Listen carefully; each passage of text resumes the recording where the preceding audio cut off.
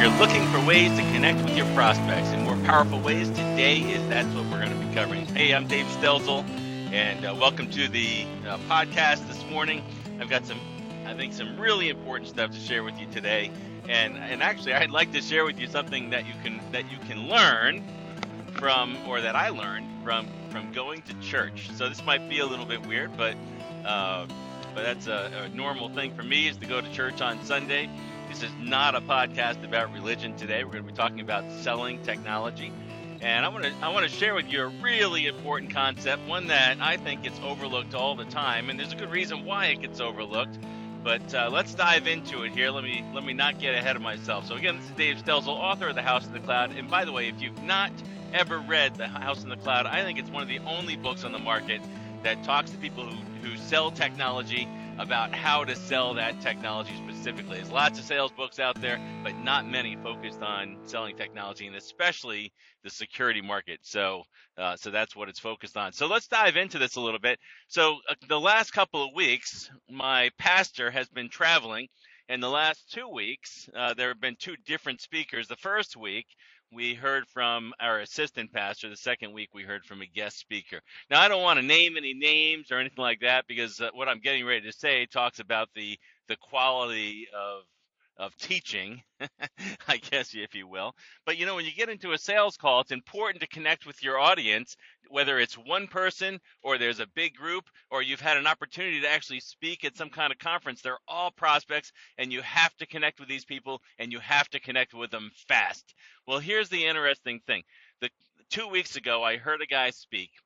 And, I can't remember really anything except the topic that he spoke about. Now, I want you to know it's my practice when I'm sitting in some kind of session where I'm supposed to be learning something to pull out my pen and my tablet and take some notes. That's right. I write them by hand. I'm not talking about electronic tablet here. I actually write them down on a piece of paper. I take notes. And I don't often go back and review those notes. I just find the practice of writing down notes helps me to remember stuff. But 2 weeks ago, I don't really remember anything that took place in that session. In the second one, I remember a lot of it. Now, you might be thinking, well, that's because it was only last week, but that's not the reason, because I can remember things that I've attended that are many, many, many years old, even stuff back in school, high school, grade school, where teachers taught me something. And here's why. In the first example, I listened carefully to what the person was saying, but it was all facts and figures. It was all data points. And as he spoke, there was nothing that he said that I disagreed with. I wrote down what he said, and I thought, yeah, that's a good point. That's a good point. If I go back to my notes, I would find that I probably everything that was said is agreeable to me.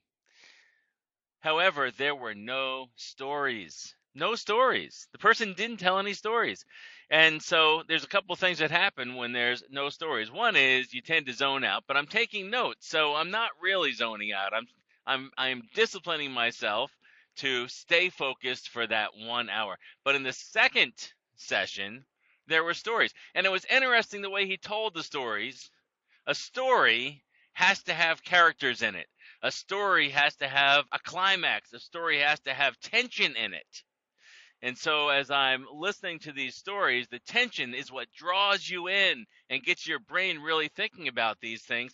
What's going to happen? Is it going to be okay? Is this going to work out for the person? And that tension builds to the point where there's some relief given to you. And of course, if you've watched movies, your brain, your emotion center really wants things to work out for that noble character that the people there have built up. And sometimes the writer of the movie or the writer of the book will introduce a character that inherently is not a good person. They're a criminal. They do bad things. But yet there's this noble side that's built up, the underdog. You want this person to succeed. You want them to come out okay, even though they've done something wrong. And then there's other characters that you just don't care about. And the author doesn't do a good job, or the screenwriter or the producer, whoever it is, whether it's a movie or a book or an article, if the author doesn't do a good job of building up that character, you find you don't really care about the character. You find that you can't even remember their name. It's just not a person you care about. And yesterday, I was working on a new training program with a colleague of mine, a partner, putting together a disaster recovery training program, deep dive training on disaster recovery and availability, a program designed to help technology companies build their value and have an upsell opportunity into an area that every business leader cares about, the area of availability. You know, the whole network thing and all the technology and all that stuff is an important part of infrastructure. Everybody needs all that stuff, but the leadership of companies don't care about it. What do they care about? They care about the applications, the data, the availability of those applications and data that they run their business on. And when that stuff goes away, nothing works. Well, we're working on this material yesterday. We've got this training class coming up on Thursday, and one of the things that my partner here mentioned is he used to sell for Salesforce.com, and he made the comment, we were told that our job is to get in front of customers and tell stories. Stories about what? Stories about success, stories about mistakes that clients made, didn't do the right thing. If they'd only done this, this would have worked out. And here in this case, they did it the right way. Here's how they did it. And here is the amazing outcome. And when we share those kinds of stories, people tune in. People want to know what happened. And here's another benefit that I've mentioned on a prior podcast, and that is when you share a story, the brain tends to believe it. Now, I'm not asking you to tell stories that aren't true, so don't misread this. What I am saying is that when you start to give data points, the brain goes into this mode of wanting to figure out, is this right or is this wrong? And it takes away from the sale. But when you're sharing something in a story format, they don't have a need to go verify it. The brain assumes it's true, unless you throw something out there that just seems totally impossible. So as long as it's credible, as long as it's something they can visualize, something that makes sense, it may be something they've never heard before or never understood or didn't really think could happen, but you've shared the story in such a way that it does get them to see it.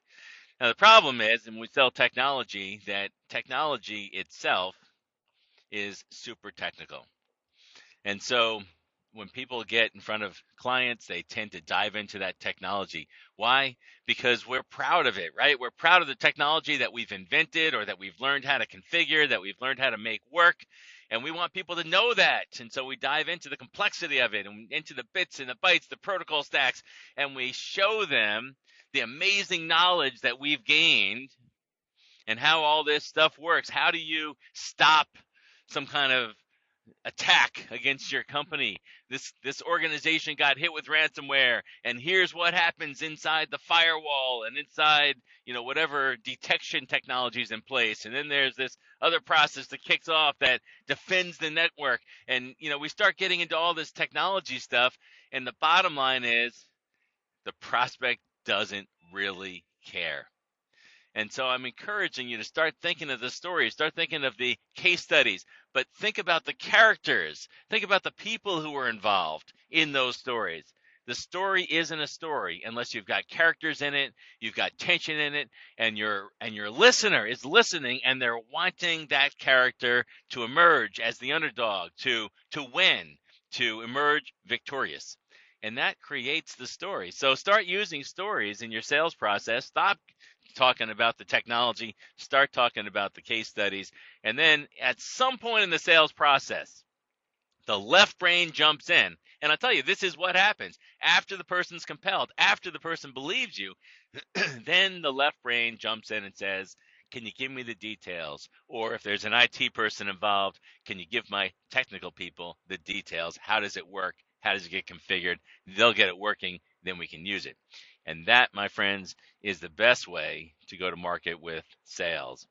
Again, this is Dave Stelzl, author of The House in the Cloud, talking to you today about how to sell technology, how to beat your competition, how to grow your business this year, and how to drive everything into recurring revenue, and always leading with something really important, which of course is always data security in my mind, or some aspect of it: confidentiality, availability, integrity. Check out the book, House in the Cloud. You can get it online at davidstelzl.net/HC offer. That's HC offer. davidstelzl.net/HC offer. It's almost free. While they last.